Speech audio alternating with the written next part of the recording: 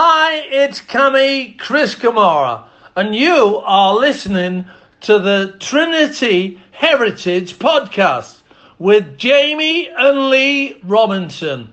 They are unbelievable.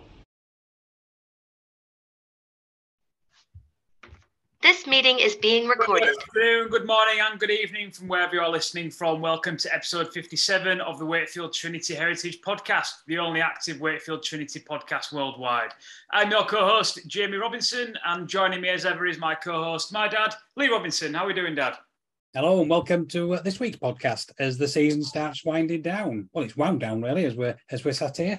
We go modern day again tonight and chat to one of our young guns who has had a tremendous first season. As we sat talking to him, he sat with a headband on. He's got a bit of concussion from last night, but all's going well. And this week we welcome Corey Hall. Corey, thanks for joining us, mate. Thanks for having us. Pleasure to be on here. Yeah, Corey, this is actually being released next Monday, but just for the people who are listening out there, we're recording the day after the Huddersfield loss. But you, like my dad says, you sat there with a bandage around your head, and you just said you've got out an A&E at 5:30 this morning. So what's been the crack with that? So I had cauliflower starting to form, and you could imagine panic's kicked in early. So I've been asking physio staff all for the past 2 weeks, can I get it drained? Can I get it drained? And then it's got to the point where they said it's because it's a short turnaround. The minute we drain it, it'll just pop up, flare up straight away. So I put my trust in them, even though we're getting bigger week by week. And last night, I just begged the physio to let me go. And Patrick, who was there, took me to NHS and he referred me in. And before you know it, I had my ear drained after 6 hours of waiting. But it's all worth it. It's all worth it to keep me normal here. I know you had a bit of a head knock last night as well. How are you feeling after that? Yeah, I feel fine. Might have knocked some sense into me, but yeah, I feel okay. Spot on, mate. Spot on. And just a brief, before we touch on Wakefield a bit later on down the line, mate, but how have you felt this season's gone for the club? I know it's not maybe as high as we wanted, as many wins as we wanted, but a positive outcome nonetheless. Yeah, I think it's a positive outcome. Like when you look at the overall season in general, I think when we first started the first block of 5 to 6 games, you could have said that we're competing for a top 6, top 8 side. The way we were coming just short against Catalans, who made top 4 now. St Helens at half time, we were pushing for, and we didn't get the result in the end. And then we went through a bit of a phase where we started to go on a losing streak, and I think losing becomes an habit, just like winning does. And we turned it around, and then it's like the minute we turned it around, we've won like 4 from the last 5. But when you look at the season in general, I think it's been a season of ups and downs and a roller coaster of emotions. And it's Willie's first year of coaching, and he's got to put his views across and his philosophy, how he wants his team to play. And you've got a lot of lads leaving as well, so they're playing with a lot of emotion, which you like to see. And you've got a lot of young lads coming through as well, like me making my debut, Lewis Murphy, Isaac Shaw, Harry Bowes, and you've got Jack Croft, Yusuf Hayden, they're all pushing for like the spots in the team. So yeah, it's been quite a positive season, I'd say. Never mind the position in the table. I think we can just take a lot of benefits from it. Definitely so, mate. I totally agree. We if you listen to the podcast before, Cora, we always start with the same first question. I'll ask the same one to you as well, mate. What is the first thing that comes to mind when you hear the words Wakefield Trinity? So it's a bit of a weird one, but scholarship. So because I got signed for the scholarship at Wakefield. So first thing when I think of Wakefield, I think signing my scholarship, because that's where my career all started. And then my mind just goes back to the gym behind the flats, being in there in the cold mornings, when being on Bellevue pitching. I think that's my first thoughts, because I think it's so close to me and my family. Like Wakefield was the people that gave me the only shot to become a professional rugby player. So I think when I think of that, I just think of the system coming through. And if I were to think of it on a bigger picture, I just think generally good people and a close-knit club from the bottom to the top, and they know chips on no one's shoulders, and everyone's there for each other. And I think it just makes it that's the club. Brilliant stuff, mate. Good answer. Just tell us a little bit about your background, mate. We know you're a Sheffield lad. Were you born and bred in Sheffield? I understand your mum was a Cumbrian by birth. Yeah, still sitter. Being born and bred Sheffield. ever since I was born in Jessops. So I've lived in my life all the way in Sheffield, and my mum was from Whitehaven, well, Kells to be precise. And she moved over when I was 6 because my granddad was from Sheffield and he was working on the steel. And he went up there and met my, I call her mama, but my grandma, and in a club, and came back down to Sheffield and never looked back since. And you look 60 years, like 50 years later, 40 years later, and we're still here. We often go up to Kells Club, where Kells amateur team is, which that's another club that's close to my heart as well, because of my uncle and his connections and ties to the club. But no, I've been born and bred in Sheffield all my life. Rugby's not been a big thing in Sheffield. It's always your football or your boxing. But yeah, I'd say it's God's country, but some people might beg to differ. Are you a red or a blue? United or Wednesday? Yeah, I'm a Sheffield United. I'm a United. Yeah. Good stuff. Tell me about your junior career, mate, at Hillsborough Hawks. I've heard you talk about the Hawks before. Is that your one and only junior team? Yeah. So I was 5 years old, and my uncle from Cumbria, who was massively into rugby, was saying to my mum, just get him into rugby, take him on a Tuesday night, just take him. And funnily enough, my best mate at the time, he was going to a rugby club, and he must have been the only kid out of my school that was going there as well, and he was my best mate. So I think his say just pushed it over the edge. I think my uncle put the idea in my mum's head, but my mum didn't know what Rugby League was, and she didn't know anything about the sport. So my mum being my mum and wanting to support me and let me do anything I wanted to, she just took me down on the Tuesday night, and I went with my best mate, and yeah, I started going every week. I was about 5 years old, and every week on a Tuesday night I'd go down to a place in Hillsborough Arena near the Sheffield Wednesday ground and train. And over the years, we got to the point where I was playing a year above, and we'd get beat 50-0 by West Bowling or your Kippax or your Underbank, anyone. But we weren't a rugby club, and then all of a sudden we dropped down a year, and we were playing our own age, and we had enough players then, and we've never looked back since. And we started playing well, winning loads of games, and we got to where we joined the Yorkshire divisions, where it's like the amateurs in it, the dead set structure, and we got promoted every season, got to Division 2 when we lost every game, and there were doubts in my head thinking, oh, am I going to get scouted? Do I want to go to a different club? And my mum and my stepdad at the time, who used to play rugby, called me Stringer, they said, this is the sport that you're playing, and it's good to learn it early, that you can't just leave when it gets tough. And there was doubts like, oh, mum, I don't know if I'll get scouted, do I need to go to a different club? And they said, well, you've got to stay. And I did. And that taught me a lesson as well early on. And I managed to get scouted the next season after for Wakefield, so it all worked out. And yeah, I've always been at that club ever since I was 16 and finished. Good stuff. Did you watch the game as well? Did you watch Sky TV? Did you follow Super League? Well, when people used to say like, who did you look up to as a kid? I'd like, if I had to be choosing myself, because I didn't watch the sport at all growing up as a kid, so it'd be hard for me to name someone. And if I would be anyone from Kells first team, because that's the only game I'd ever end up watching if I were a youngster, or Hillsborough Oaks. But when I got to the age of about 13, I'd say, I started watching Sky Sports religiously on the Thursday and Friday night games, and I'd watch it every week and just look at the players and look what I wanted to be in it. I think it was a bit like Imagine, like looking at it and like imagining what it'd be like for me. And I think it just fed my like hunger to become a first team player even more. But the minute I started watching it, yeah, I've never looked back since. Was there anyone else in that Hillsborough Hawks club who actually went on to be professional? Or are you the first one? I think there's someone called Jason Davidson at Leeds, the general manager. Yeah. And he came through Hillsborough Hawks, and he always used to say to me at Leeds, yeah, you'll always be number 2 for best rugby player in Sheffield. So he's let me know that he came through the system. Keith Senior's from Sheffield as well, but I don't know whether he came through the Hillsborough Oaks system. So it'd be interesting to know if he did, but I know because he's a legend. So at Leeds, so he was from Sheffield, and like you got your players like Corey Aston, Eddie Batty came through there as well. Yeah.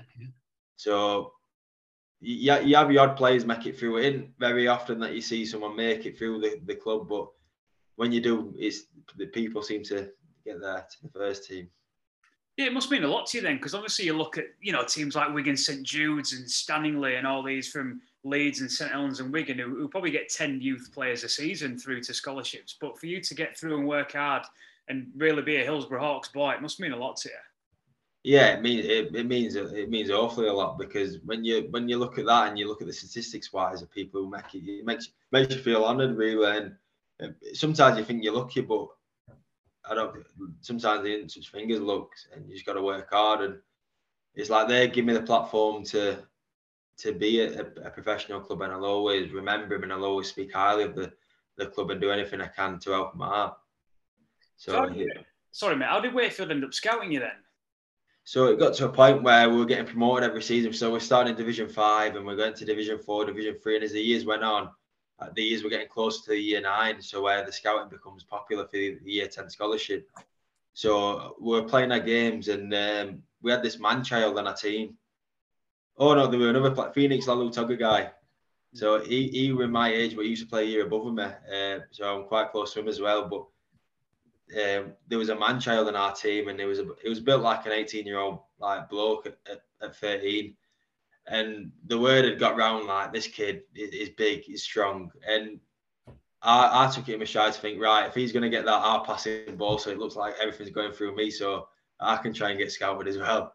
But scouts started coming down to watch him play, and it happily enough spotted me whilst I was watching him on an odd game in Sheffield, and they came back again, the Wakefield scout, and then they put an offer in to sign me at scholarship. And I remember seeing it really and thinking, oh my gosh, I can't believe it. And I went to school the next day, like I had the piece of letter in my bag, so if no one believed me, I could just show them straight away. And I remember saying to my mates, oh, I've got a scholarship, I'm buzzing. And they was like, because they're from Sheffield, they're like, is it a good club? Is it a good club? And because they didn't watch rugby at all. They're like, yeah, it's a Super League club. Don't worry, it's a Super League club. I'm buzzing. And then it went from there, never looked back since. What happened to the big lad? He ended up signing on as well. But sometimes with it, like when you're big at a young age, some people come to catch you up, and you learn an harsh lesson sometimes. And he got to the second year of scholarship, and he weren't interested no more in the sport. So he decided to not keep going, and I can't blame him. It's his life and what he wanted to take. But if he had dug hard, I reckon I reckon he could have been with me right now.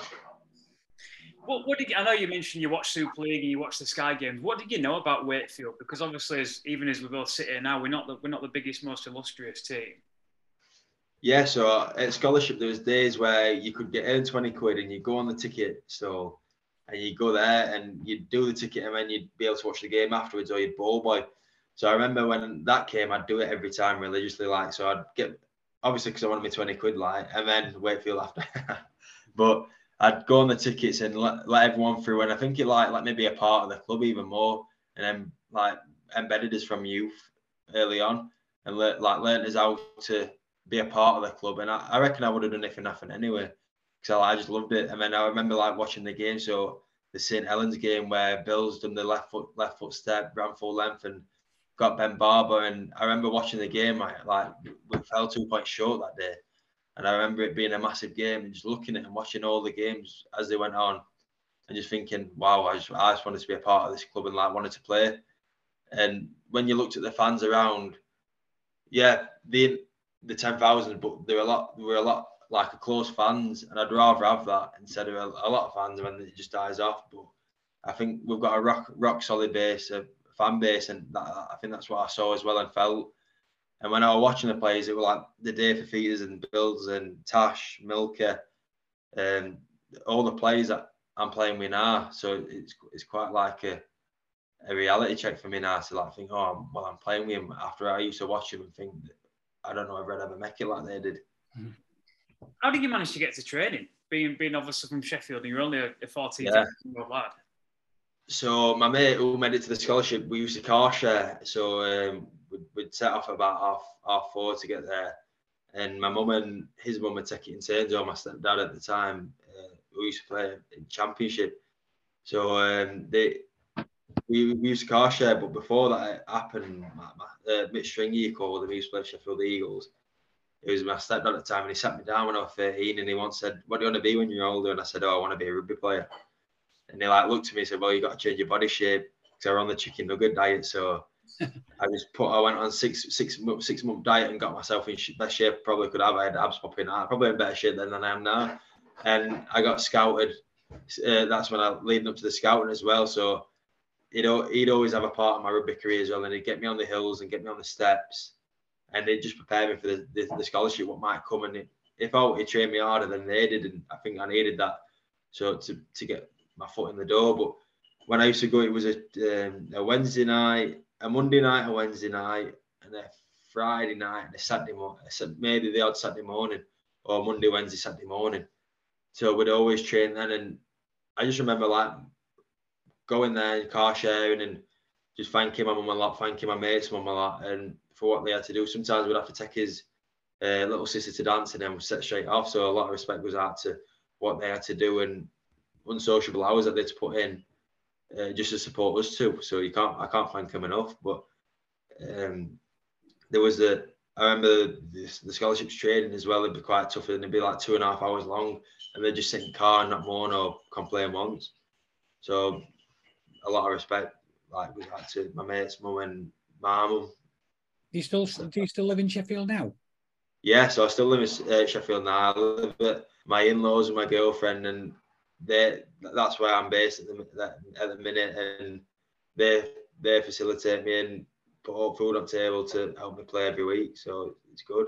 Good stuff. Well, did you feel it was a big jump from training with the Hillsborough Hawks under-14s to Trinity Scholarship under-15s? How did you find that first season? So the jump was massive. I'd say it's like learning your driving lessons. You go in there and it's just not what you expect, and sometimes it's a nice reality check. And I was looking around, you have the doubt on the first day when you're looking around, and there was loads of players, and I'm thinking, can I keep up with these? And I think the doubt led me to work even harder. So when I got there day one, I just thought, right, if I can't be best at rugby, I'll try and be fittest. And I took it as I got on, and then I thought, right, I'll build my skill up. And then when I was trying to be fittest, I was trying to be more skillful as well. And the jump, like even like the intensity wise, and you're training with year above as well, and they're the top two divisions above you, and they're a year older as well. So you get to train. I guess you get to train with the best, and when you're not really used to it, I think it's harsh for the first 6 weeks, and then after that, you were in and amongst it. Because so you must have done something right. Because in this era, when you were 16, you got picked for England. You remember going to France for that game? Yeah. So there was a time where there was the head of youth just before MASH. There was someone called Richard Kelly, the head of youth, and I had played the year at the 15 scholarship, and there were like 2 clubs that came to try and watch me and this and another, and I was just playing through it, and I thought, as if like people wanted to think, but because I love the club that much, that it didn't bother me or faze me at all. And when I was playing them, and I remember playing the nights and the scholarship nights year above at fullback, I was playing fullback, and it got to the end of the year for the England, and my details got to get sent off to the trials. So that was the first year under 15. So they're like me, Robbie Butterworth, and Dane Windrow. Us 3 got forgot, and it was just sorry mate, and an handshake by Richard. But I guess that taught me a lesson early on, like rugby ain't fair and life ain't fair. But the year after, I thought, right, I'm going to do everything I can. And then Mash became the new head of youth, and he put my details through, and he, funnily enough, came across with us. So I got me, Harry Bowes, Robbie Butterworth, and Dane, I think, Windrow, and someone called Jordan. We all got sent off to the trials again in January. So it was probably a long selection process. It might have lasted about 3-4 months before you got picked, and we'd turn up every week and do the club proud. And at the end of it, I got picked for it, and I was quite shocked, really. I remember getting a post-group letter, and I saw it in everyone's Snapchat stories, so I could even see everyone's getting in before, and depending on how good their Royal Mail were, is how quick you could find out. And I remember my mum driving around the state trying to find the postman to try and see if we got a letter. And funnily enough, it came through the post, and I looked at it, and I just sat there in shock and disbelief. And how was the game in France? Do you remember it? You played in the second test in France in 2018. Yeah, so when I played there, it was my first ever game at centre. Well, I'd say officially like proper first game at centre, and to be quite honest, I think it was one of the worst games of my life. How I played. And I think when over there, and I just tried to play well. But when you see the shape that they run at you at centre and you're not used to it, it's a rude awakening call. And then the week after we played the Catalan Dragons, and I had a week, and I worked hard that following week in training at England. I thought, right, I'll bounce back with a reaction, and played well. And I probably played one of the best games I could ever play against Catalans, which were their French team, more or less. That crop of youngsters we had at that time, Corey, was quite instrumental to kind of our squad now. I know people like Crofty, Yusuf Aydin, Connor Bailey were the year above you almost. But then you look at yourself and you say Robbie Butterworth, Dane Windrow, Harry Bowes, Isaac Shaw, Sam Essay obviously coming in a little bit later as well. And there's a chance that will be a big crux of the first team going into the future as well. What was different about that era that all this talent was coming through at the same time? So the scholarship time, we had the games. So when I was the under-15s and we had the Yusuf and the under-16s and Jack Croft and people like that, and Cam Lees, there was a player called Cam Lees who got let through the system, and he would have been a really good 9 if he'd kicked on and carried on. He had all the potential in the world, but the under-15s you could tell. So from that year, we won 6 out of 8 scholarship games, or 5 out of 8. And I know it was a high percentage of games, and when you look now, it's like those youngsters coming through, it's like we could try and resemble that in the first team. It's a high win percentage, that, and it's a top 8 side. But I know it's hard to look back at scholarship and think, well, if they've done it there, why can't they do it now? But I think when you look at it, we were competing against Warringtons, Castlefords, Bradfords, all the Cat 1 scholarships, and we're put like we were winning. So I think it was a good resemblance to what could look like in the future. I reckon in the future now, I think when you look, it's a bit like a transition era, innit? You've got your Daves, your Tees, your Milkies all leaving the club. And then you've got your Harry Bowes, you've got your Lewis Murphys coming up, you've got your Sam Esses, Isaac Shaws, Dane Windrow, and then Patrick O'Donovan who's coming through as well. And you've got all these coming through as well. So it's a bit like a transition. And I reckon when you look at it, if I said to you, like, could you name like a lot of like 25 middle-aged players in our team, there'd be a very few. So it's either you're very young or very old. And I think it's starting to get that transition through. What does Mash do that's so instrumental? Because obviously he's done a lot for the club in a relatively short period of time with the youth. I think it's his time, effort and love for the club. If I thought I loved Wakefield, then I clearly haven't met Mash. I think what he does to be a part of the club, and anything he'll do, from the 16s onwards, he'll be in and around it, and he'll give his full attention. And if you need help, he'll help you to the most he can. And I think the trust he has and like the confidence in players to come out and sign them and think, right, I'll put my time and effort into you, because I know it might not be an easy rodeo, but after that, I know you'll be a very good player, and he'll do anything he can to help you, and he'll do most things that I'd say the youth might not do in the modern era. And he'll always rather provide and bring through the crap of players he's got first and look out and try and get someone else in. And even at first team, he'll help out everyone out. He'll be there for Willie and Franny and do anything they ask him to do. We'll get all the clips up. He'll go through people's clips. Like Sam Essing now, like he'll go through his clips, and like Sam, he'll drive in from Featherstone, from the Featherstone game, sit down and do the clips of Mash. And Mash and him will keep in close like dialogue and say, oh, come in and do your clips. And it just shows that when a player's out on loan, you don't really ever go to, like when I was at York last year, I played on loan, and when I went back to Leeds, I didn't go through my game once at all. No coach asked me to. And when you look at Sam now, he's coming in and he's doing it, and he's been there quite long. So it ain't like it's the 1 month thing. It's been however many months he's been there, and they've done it every week. So I just think like little things like that. And if I said to Mash, could I work on something after training to be there, and would work on it for 10, 15 minutes, maybe 5 minutes longer than I wanted to, but he'll always push you harder.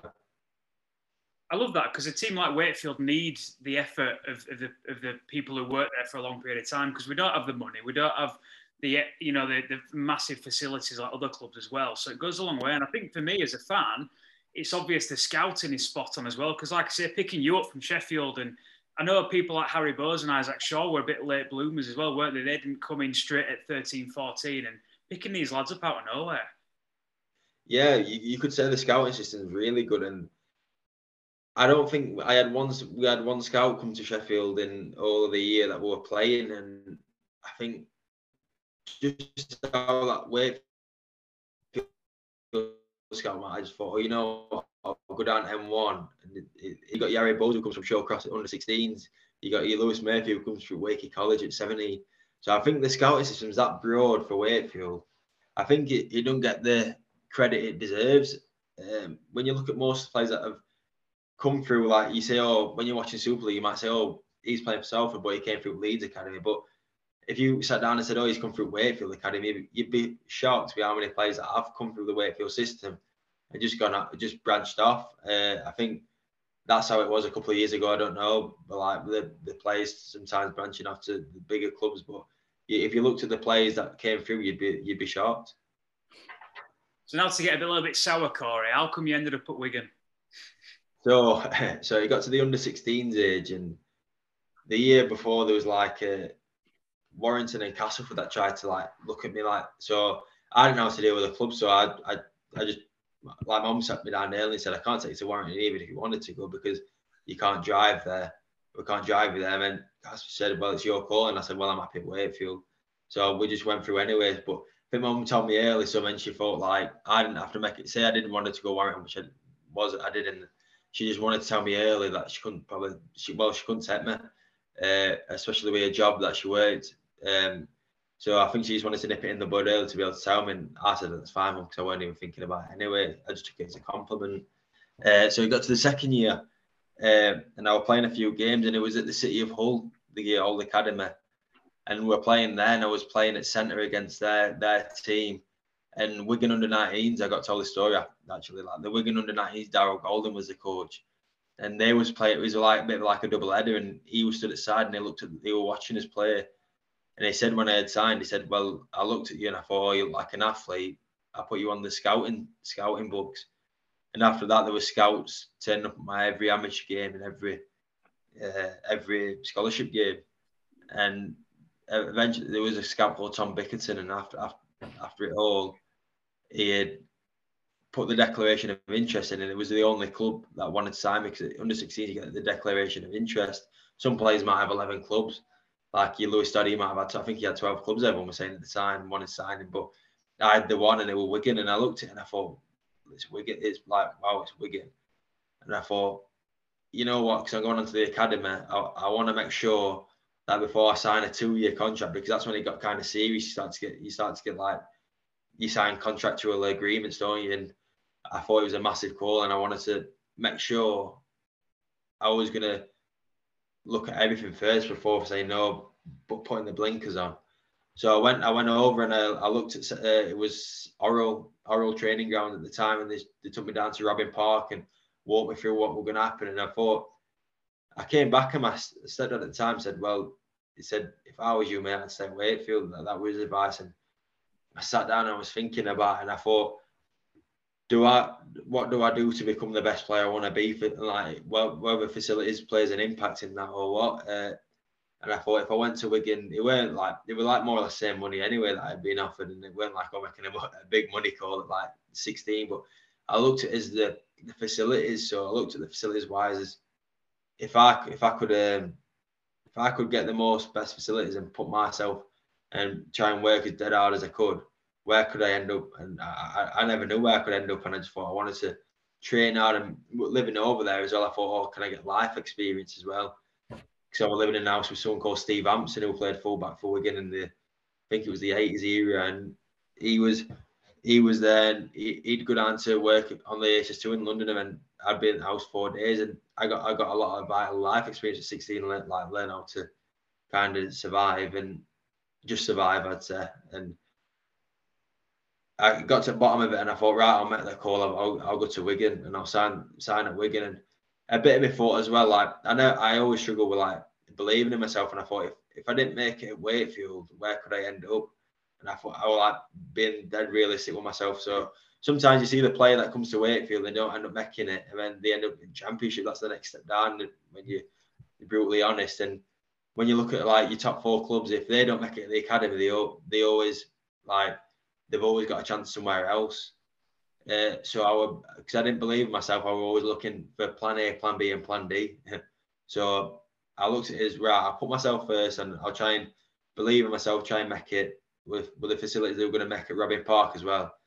and that's what attracted me. To be fair, it was nothing that Wakefield did, because Wakefield did everything they could. It was Michael Carter even like being in contact with me saying, "Oh, we'll get you through the college and you can train with first team." I met Chris Chester, so it weren't nothing that Wakefield did do to keep me. I think it was just my call at the end of the day.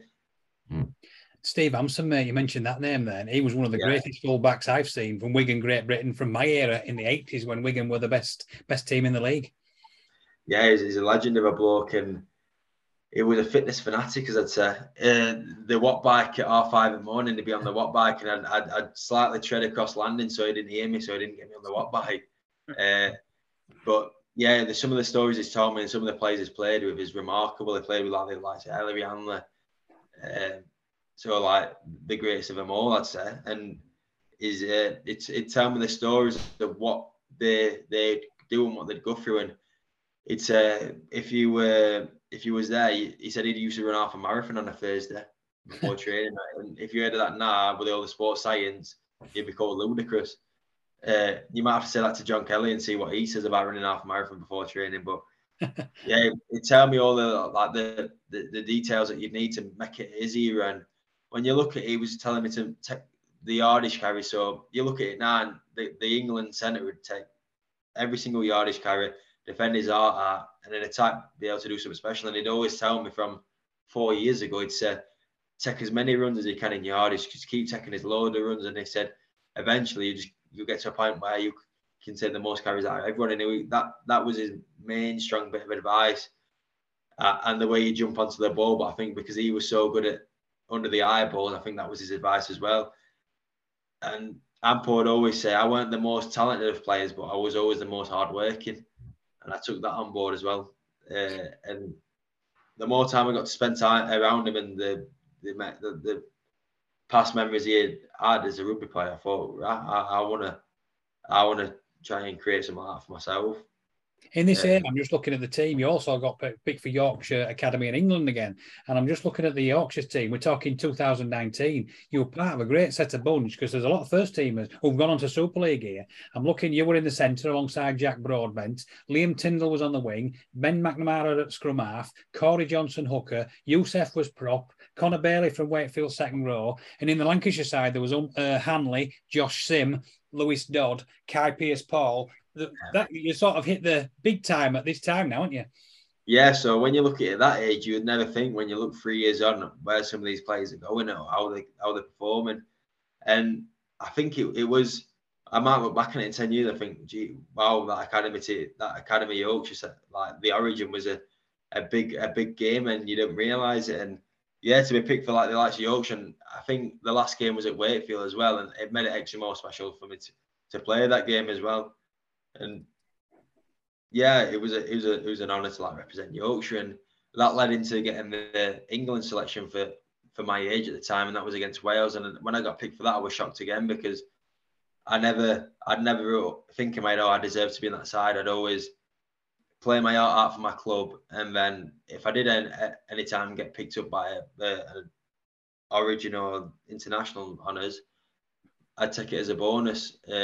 So I never got let down. So that's how I'd always take it. And yeah, to get called up in that in space of 1 year was something special.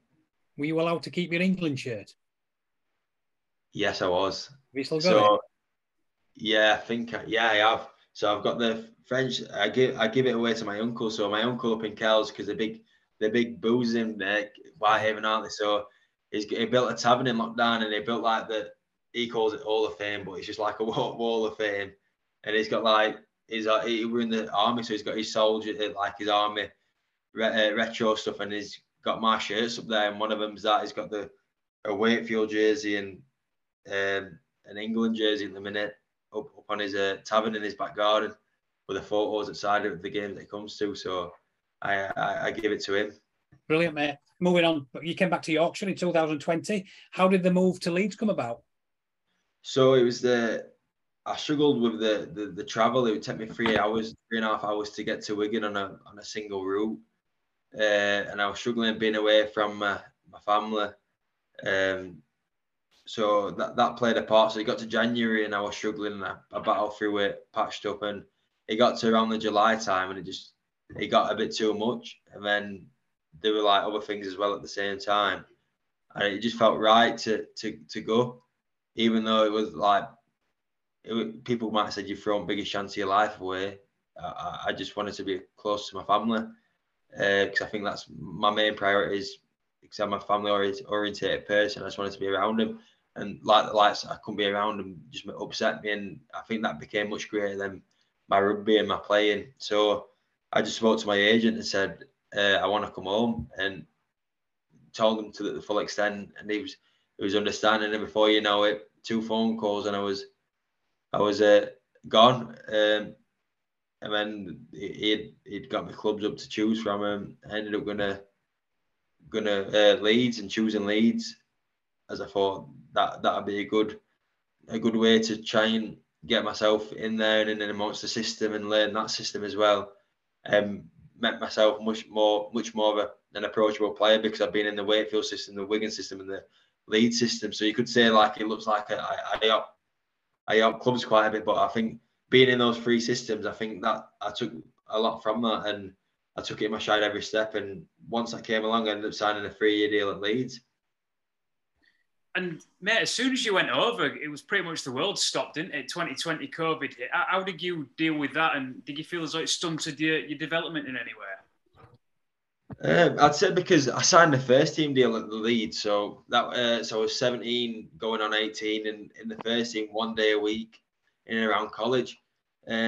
So when I was going up, I think I was getting more than I'd ever get at Wigan, because I weren't training with the first team at all at Wigan. It was just the academy. So now I took a step up from scholarship to academy to first team 1 day a week. So I was learning my earning my stripes, as you could say. And then it got to the point where COVID hit, and then that was it. I was training on like the local park, and then it opened up again. But I think instead of like, if you look at the likes of Jack Croft as well, but if you look at him before lockdown, I've only just learned that when I came to Wakefield. So have you seen the physique? Is like the physique he's got, and I think he took it as in his stride to become the leanest and the fittest he could be in lockdown. And when you look at him when he came out, it looks like a different man, even though he's in good shape before. And I think I tried to set that approach, but obviously I didn't become as structured as he did. But I just kept myself fit and just battle through it like most of us did. And it got to the point when we got back, my college wasn't hadn't reopened yet, so I ended up training full time with the first team. And Richard Agard rang me saying, "Oh, I think you're coming in full time, mate. How does that sound now?" Oh, boom. So I trained in June when it first opened up, and it was a bit of a shock to the system because I had not trained first team before, but now you've got all these COVID rules in. It made it a bit of a weird experience, but I still loved it. And to be in and around that team, learning from some of the best, it excited me to learn. And when I trained, I kept training, and Richard Agard give me the call up. So we actually had Rich on the podcast last week, and he's a good family friend of ours. Is Rich? We got a long way. What were it like working with a man with such vast experience in the game?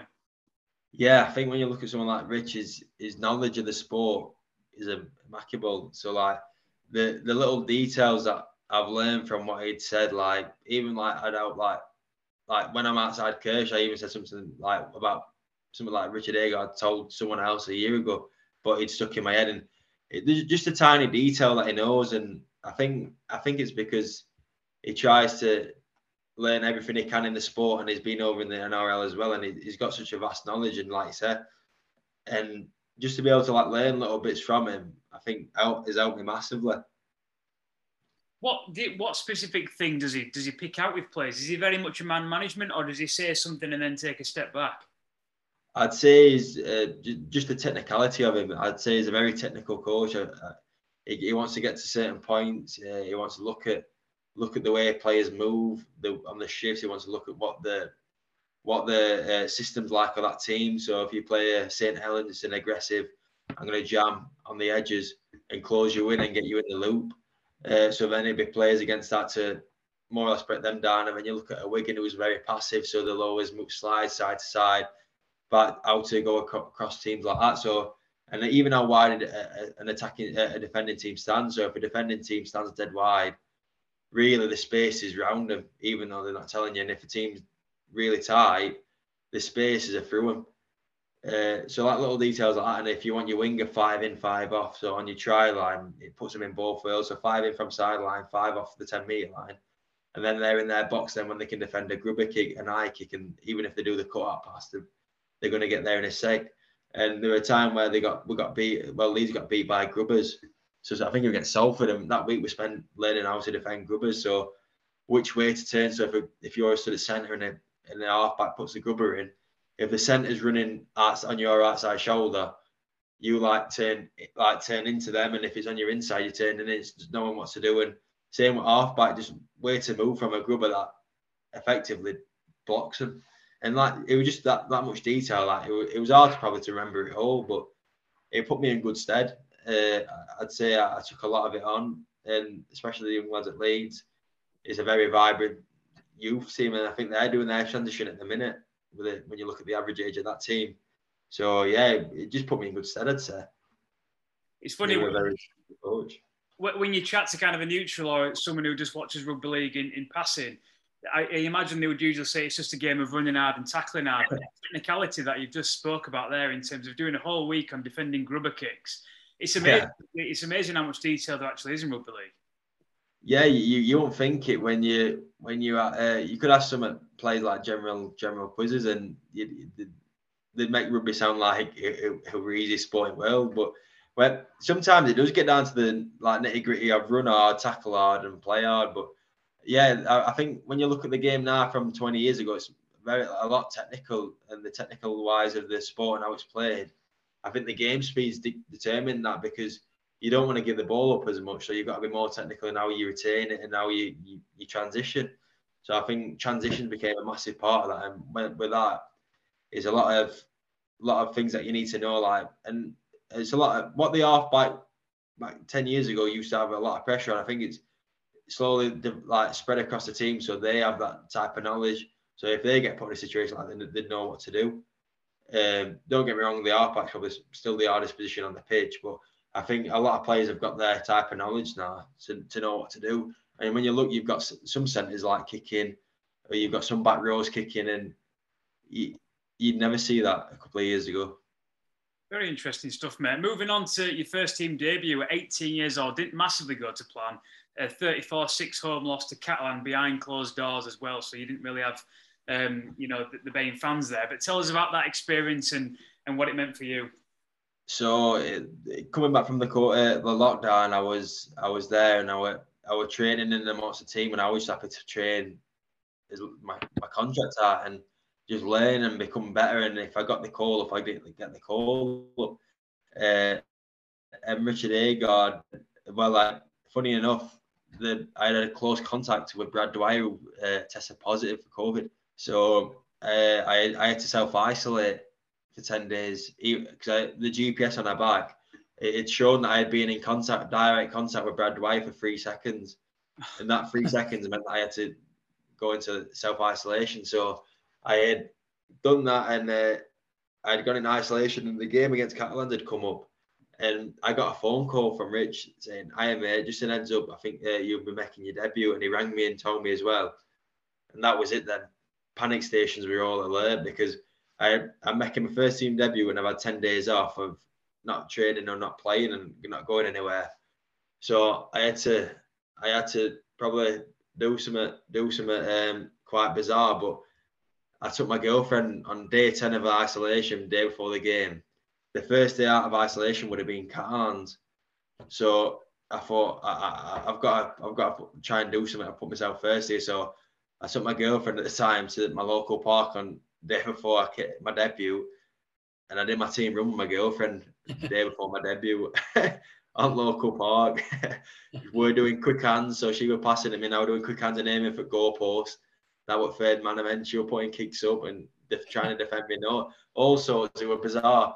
I've never experienced something like it. But my team run was with my girlfriend the day before my debut. Is she good? Could she play if she wanted to? I tried to get her on wing, but I think aesthetically, I don't think she'd want to get on pitch and ruin her legs. I vaguely remember that game, mate. I can't remember if it was on Sky or if the highlights were on, but I remember you hitting the ball up to Sam Mower and Cassiano, and I'm thinking, oh, crikey, you're going to get killed. Yeah, well, I looked at them and I thought I was, and I just had to use my footwork. But yeah, I came on in the second half and I was nervous and I was asking stupid questions at half time when I got told I was going to come on. I was asking my mate Liam Tyndall. I said, "What's ball feel like?" or "What's pitch feel like?" I full well know what ball feels like and what pitch feels like. So I just warmed up outside 40 minutes ago. So I was asking stupid questions really, but I was just nerves. But when I got on there, I just felt like normal. And I was coming across Sam Tompkins, and I thought, right, I've got Sam Tompkins here, I've got Yaha, I've got Mickey Mack, I've got Sam Mower, Cassiano, Drinkwater, Israel Folau playing at the time as well. So I was happy I didn't go on his edge and I went on the other edge. But I think just to make it and just think, right, I'm playing with some of the best players that I've at this era and who I've grown up watching all my life as well. It felt surreal and I felt proud and I thought like just a little lad from Sheffield being able to make my debut for Leeds, and I just felt proud and just felt proud of myself, and I was just happy, and I felt like I wanted to give everyone back that had helped me on that process along the way as well. And a bit of me thought like, but a bit of me were like, well, it all started at Wakefield, so even more respect went into them. And my grandma was main gaffer, I'd say, like where some of the things she can come out with, she's quite the loudest. She'd always keep eye on Wakefield, and my family would always keep the eyes on Wakefield scores, and I know I certainly would. And I always kept my eye on when I was at Wigan when they beat Leeds at Headingley when Bill set Tom up for, I think it was 2 tries, and he got over himself. So I'd always watch the games then at Wakefield whenever I could. And it's a club that's always close to my heart. Good stuff, mate. Last season, 2021, seemed an up-down season for you. You played that one game against Castleford. You had the lows of not playing again for Leeds that year, but then you got a bit of a pick-me-up at York on loan. Tell us about last year. Yeah, so last year was a roller coaster. I reckon it was like I nearly broke at one point. So I had played the 40 minutes at Catalans a year previous, and I had played 14 minutes against St Helens. And I sat on the bench for Wigan game fully. So I altogether had 54 minutes of game experience, and the next season in the pre-season I'd worked really hard. It was me and Jack Broben competing for a spot, and we were both close mates, and I'd say close mates in the team and especially in the squad at the time. So there were no like rivalry or grudge or anything like that. But at the time it was me or him really, and Richard Agar sat us down and told me, "Oh, this Huddersfield friendly game is going to determine who starts round one." Jack had the better game, and by the end of it, I shook his hand and wished him best. Said, I hope you do well, mate. Like we've gone hard at it, both of us, and I've done all I can, and you have, and you've earned it. So we're happy for him. And I wanted to see him do the best, and he had a good season that year. But I got my chance round, I think it was round 4, maybe on April time against Castleford. My first ever Super League start, and it was against a very experienced edge. You like Jordan Turner, Shenton, Jake Truman, and I forgot the back row at the time. Oggy Holmes. So that was their edge, and between them both, between Jordan Turner and Shenton, I think there could have been 300-400 games between them both, and I had 54 minutes of game. So I had played, and yeah, I did a few errors and a few mistakes that cost us, but I worked hard in other ways as well. And Rich just didn't feel comfortable to pick me throughout the year. After that, I sat on the bench for Wigan, a full game, sat on the bench, didn't get on. But yeah, it was easy to put my head down and get my head in the dumps. And I'd say at one point I was very close to thinking, is rugby worth it? Because I thought like, not because I weren't getting played every week, so I didn't expect that at all. It was just like the systems of how some people were getting bringing loan, and I thought, right, I don't think there is a future for me, and I had a year left on my contract as well, and I felt kind of like trapped. So I thought, I was like in my head, I was like thinking, right, is rugby worth it? What am I doing so wrong? Why can't I get better? And then I spoke to my agent. I said, yeah, I'm like told them the down low again. And he said, don't worry, we'll get you on loan. So I went on loan to York, Ford Mourinho, you could call him, James Ford. I went there, and I say I played some of the best rugby I've played up to date. Like from then, I was making line breaks, setting people up, playing with Bish. It was like a legend of Wakey, the amount of times he's ran full length. And I was learning things like that from your likes of Bish and Mikey Lewis as well with me on loan. And then we had Kermo as well and Chris Clarkson on back rowers. So I learned a lot from that. And I only played 3 games, but I took it in my stride. And I think I built some momentum going into the year after. And it came into the off-season time after that. But yeah, much respect for York and what they did for me. And mate, then you found yourself back home. It must have felt, I know you had some good experiences at Wigan and Leeds, but it must have felt like you're almost back to normality when you end up back at Bellevue. Yeah, exactly. So my agent Craig Harrison he was doing basketball sessions all the way through our off season to keep players fit, and even playing 2v2 games, you end up running 6 kilometers. You wouldn't expect it, but I kept going. And then one night I turned up, and he knew I was unhappy at Leeds, and he knew that. Well, not unhappy, but like I knew I weren't getting picked, and I was never really going to get picked. Like looks of it, I think we both knew as well. And one day he just said, "Oh, I've got you a 2-year deal at Waker. How do you feel?"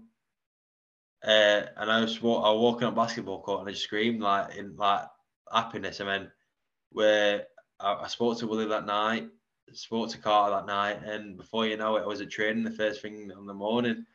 So it came around very quick, but I didn't need to look. I didn't need to speak to anyone. I made the decision in my head, and one of my best mates, Harry Bowes, he was there as well, and I was speaking to him like a month before it, saying, "Oh, if I came to Wakefield, I can we're just in a way kind of manifesting it," and it actually happened.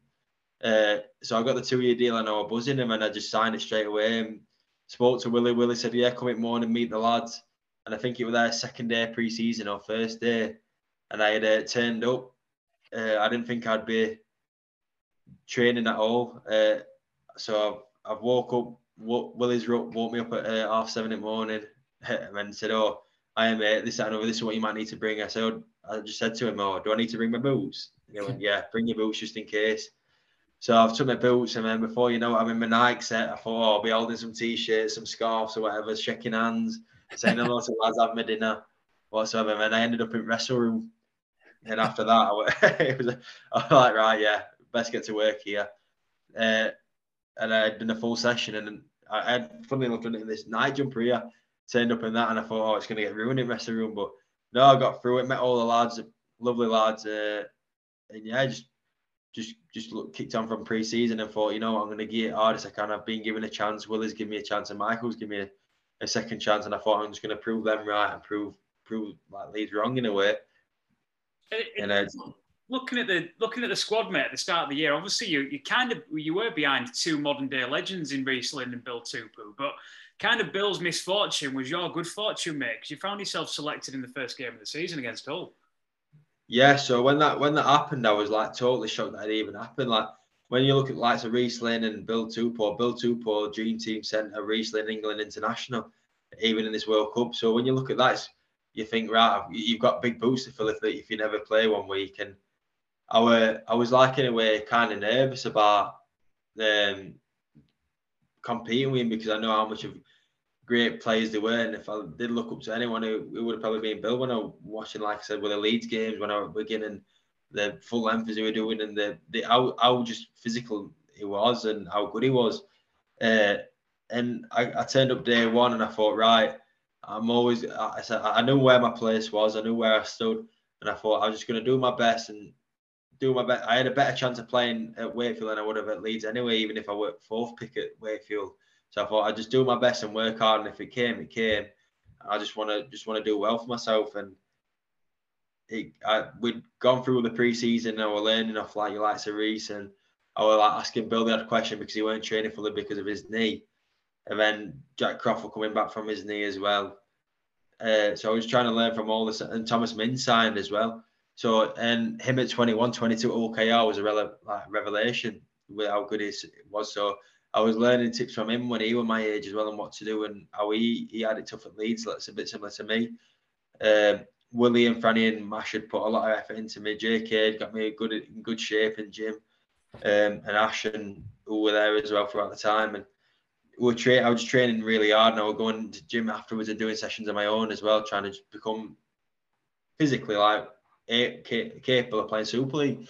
And then the Boxing Day game came around to play against who I just signed from, and it was quite a surreal moment, because that's when I felt the full force of like a lot of fans. And it was like it was a youthful team. They were like us young lads, and I feel that gave me more confidence playing with people. Like I'm not the only one in the same boat. Like so, went out there, and I think we showed ourselves well, and you saw glimpses of what Murphy can do when he ran like half a pitch and scored a try first try game. Spot on stuff. And then you found yourself playing 26 games out of a possible 29 this season. After all the kind of the ups and downs of playing 50 odd minutes in however many seasons, you played so much this year, mate. What have you taken from your own development this year? Well, I was happy to play. Like me and my agent sat down and said, right, he said, Corey, if you get 10 games in the next 2 years, you'll be flying. So that's all that thing I thought, right, try and get that's 5 a year. So I thought, right, 1 every 4 months or 1 every 2 months or whatever. So I thought, right, that's what I want to try and push for. And I think I started the first game of the season. That was massive because to start the first game of the season, that's the best team put out that you can really. So I took that in confidence, and I thought if Willie's given me the confidence and the coaching staff are giving me the confidence to come across the whole side and make the start and season opener, I thought, right, I want to give back. So from then I just thought I was on my Opta on my phone where you can see the stats and the clips of people, and I could tell you, I thought I was playing against Tuma Varve, so I could tell you what his heritage were like. You guys tell me about ours and all those players. I'd gone through that much detail. I could tell you everything about him, and what foot he'd step off, what he'd do, what hand he'd do, where he'd look when he were about to do something. And I'd like got it down to a team, and I came across Cameron Scott, and I thought, oh, yeah, I've stuffed it here. And I think that did me well anyway, because I knew what I prepared for, and I prepared for the best. And then I played against Cameron Scott, and it was good battle, and I managed to play well. And yeah, just to play these 26 games, it's surreal. I don't believe it now. It's like a bit like I've got to pinch myself, and especially for a club like Wakefield as well, where it's like to play youngsters, like it didn't really heard of as much in Wakefield. Like they'd always go out with a most experienced side, and I feel like it gives me more confidence to be able to be in that team. And yeah, the likes of Bill not being able to play, and it's such a like a shame, because some of the things, if he'd got on the pitch and got back to his normal self, would have been far much better what I could have done. And like you couldn't think of what he could have done this season and been capable of. So yeah, just to be able to like even speak to Bill and like learn from him, it's like I look at it and I'm quite shocked that I got this many games, and I feel like I tried to take the opportunity, and I think I've took it really. Spot on stuff, mate. What about this move to second row recently as well? Have you found that? So it came about as Willie had just rang me one morning, and me and Harry Bowes texted me saying, Kalepi's out, you're in, no one else is in, you're in. Like we a laughing face, and I put, oh yeah, definitely we're laughing face. And then half seven on day before training for team run, Willie rings me and says, oh, what do you think? Back row. And I said, yeah, well, I'll play anywhere if you need me to. I'll play absolutely anywhere, and I'll try and do my hard. I'll play my heart out. So he said, oh, no worries, we'll keep it in mind. It ain't certain yet, but keep it in mind. Turned up at training, he said, you'll train back row today. Did well. And yeah, played back row, but I had played it for the past. I had played 2 academy games previous at back row at Leeds the year prior to that. And I just thought in my head, like, I won't have to take those yardage carries out or exit no more. So exit sets no more. So it might be a blessing in disguise. But yeah, I learned the term washing machine and what it meant and how it felt. It didn't feel too good. It tested me, but yeah, I think it's just more me to add to the bone, I reckon, in my game, what I can play. I reckon, realistically wise, I reckon I'm more of a back row centre than a centre wing. When you look at centres, you've got your Chev Walkers, who I was heavily close to last year as well, who was a back row centre. Later on, in Cal Watkins, back row centre, and you look at your Gildart centre winger, or some players can play centre wing, and I think I'd take a step in and a step out on the pitch, and I think that's just made me find something in my game that I didn't know I had. I'm not the biggest back rowers. I weigh 92 kilos, and your average Super League back row is about 9,800 kilo. So yeah, I just had to just do the little effort areas well as well. And yeah, not looked back since. But there was a time where I could have played fullback against Toulouse early on in the season. So when we got Morgan Eskery, and that weren't a certain. So when I didn't find out, I didn't know what I'd be going off. And Willie had brought me in and said, "Oh, how do you feel about playing fullback because you play fullback in the scholarship?" And I just said the same thing. I said, "Yeah, I'll play anywhere that's best for the team, and I'll try my hardest." And he said, "All right, no worries." And then we got Morgan in, so I didn't end up playing there. But yeah, I could have ended up playing fullback as well against Toulouse. Good stuff, mate. From a supporter's point of view, I think that's where we can actually see how your game's developed. Because, like in your early days, like we've mentioned, you used to run at Sam Mower and Cassiano and get smashed.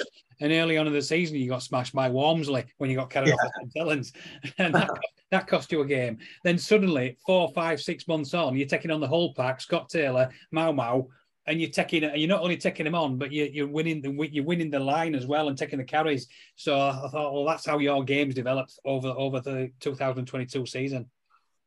Yeah, well, thanks for the kind words, mate. And yeah, I feel like as a player, like I just progressively get better every week. I don't shoot up and I don't like shoot down. I think I just could like gradually get better every game. Hopefully, I'd like to think so. And I think that's what I want to be as a player. I want to be a consistently good player. Like you look at Mr. Consistency, Matty Ashes, every week in, week out, he's played every game of the season and he plays well.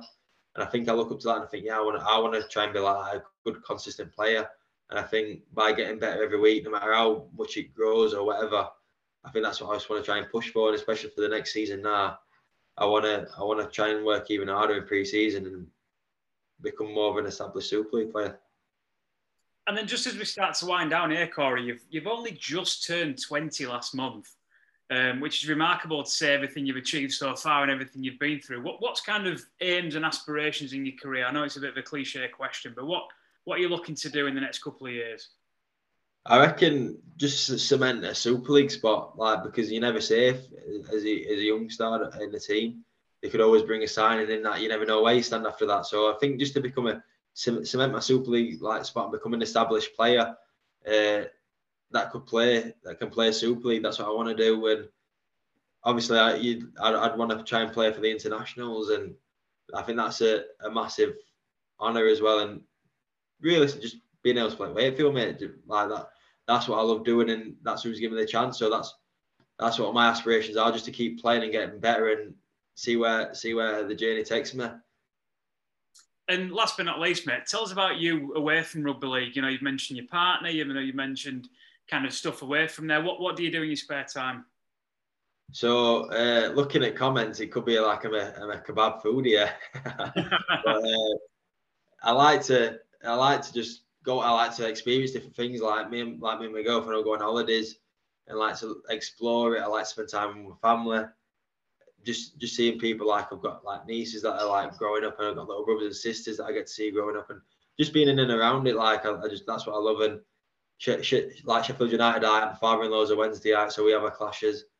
It's just I do like my food if I had to be brutally honest as well, but who doesn't? Yeah, I just try to keep my mind occupied away from rugby as well, and just be a good family like person and be a good mate to my friends as well. Spot on, mate. And I think I'm sure my dad and my family would back me up as fans who stand on the terracing every week. We see the amount of effort that you've put in this year, and you've slotted in as a normal first teamer now. Everyone kind of looks at you as a first class first team, and we forget your age and we forget your experience, and I think everybody hopes that you'll be at Wakefield for a good couple of years as well, mate. So we're very humbled and very thankful that you've come on this podcast. Oh, thank you, mate. Thank you for the kind words, and I appreciate you having me on. And I see some legends that come on here, and I see it on Twitter quite a bit. So yeah, it's an honour to be amongst one of the people to come on here, and yeah, Wakefield like the club that's close to my heart, and yeah, I want to be and play for this club. Super stuff. Great way to end, Corey. Thank you, everybody, for listening to episode 57 of the Wakefield Trinity Heritage Podcast.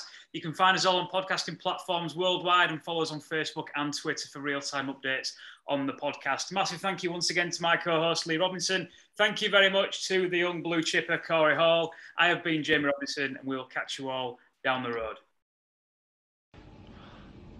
Hi, it's Cammy Chris Kamara.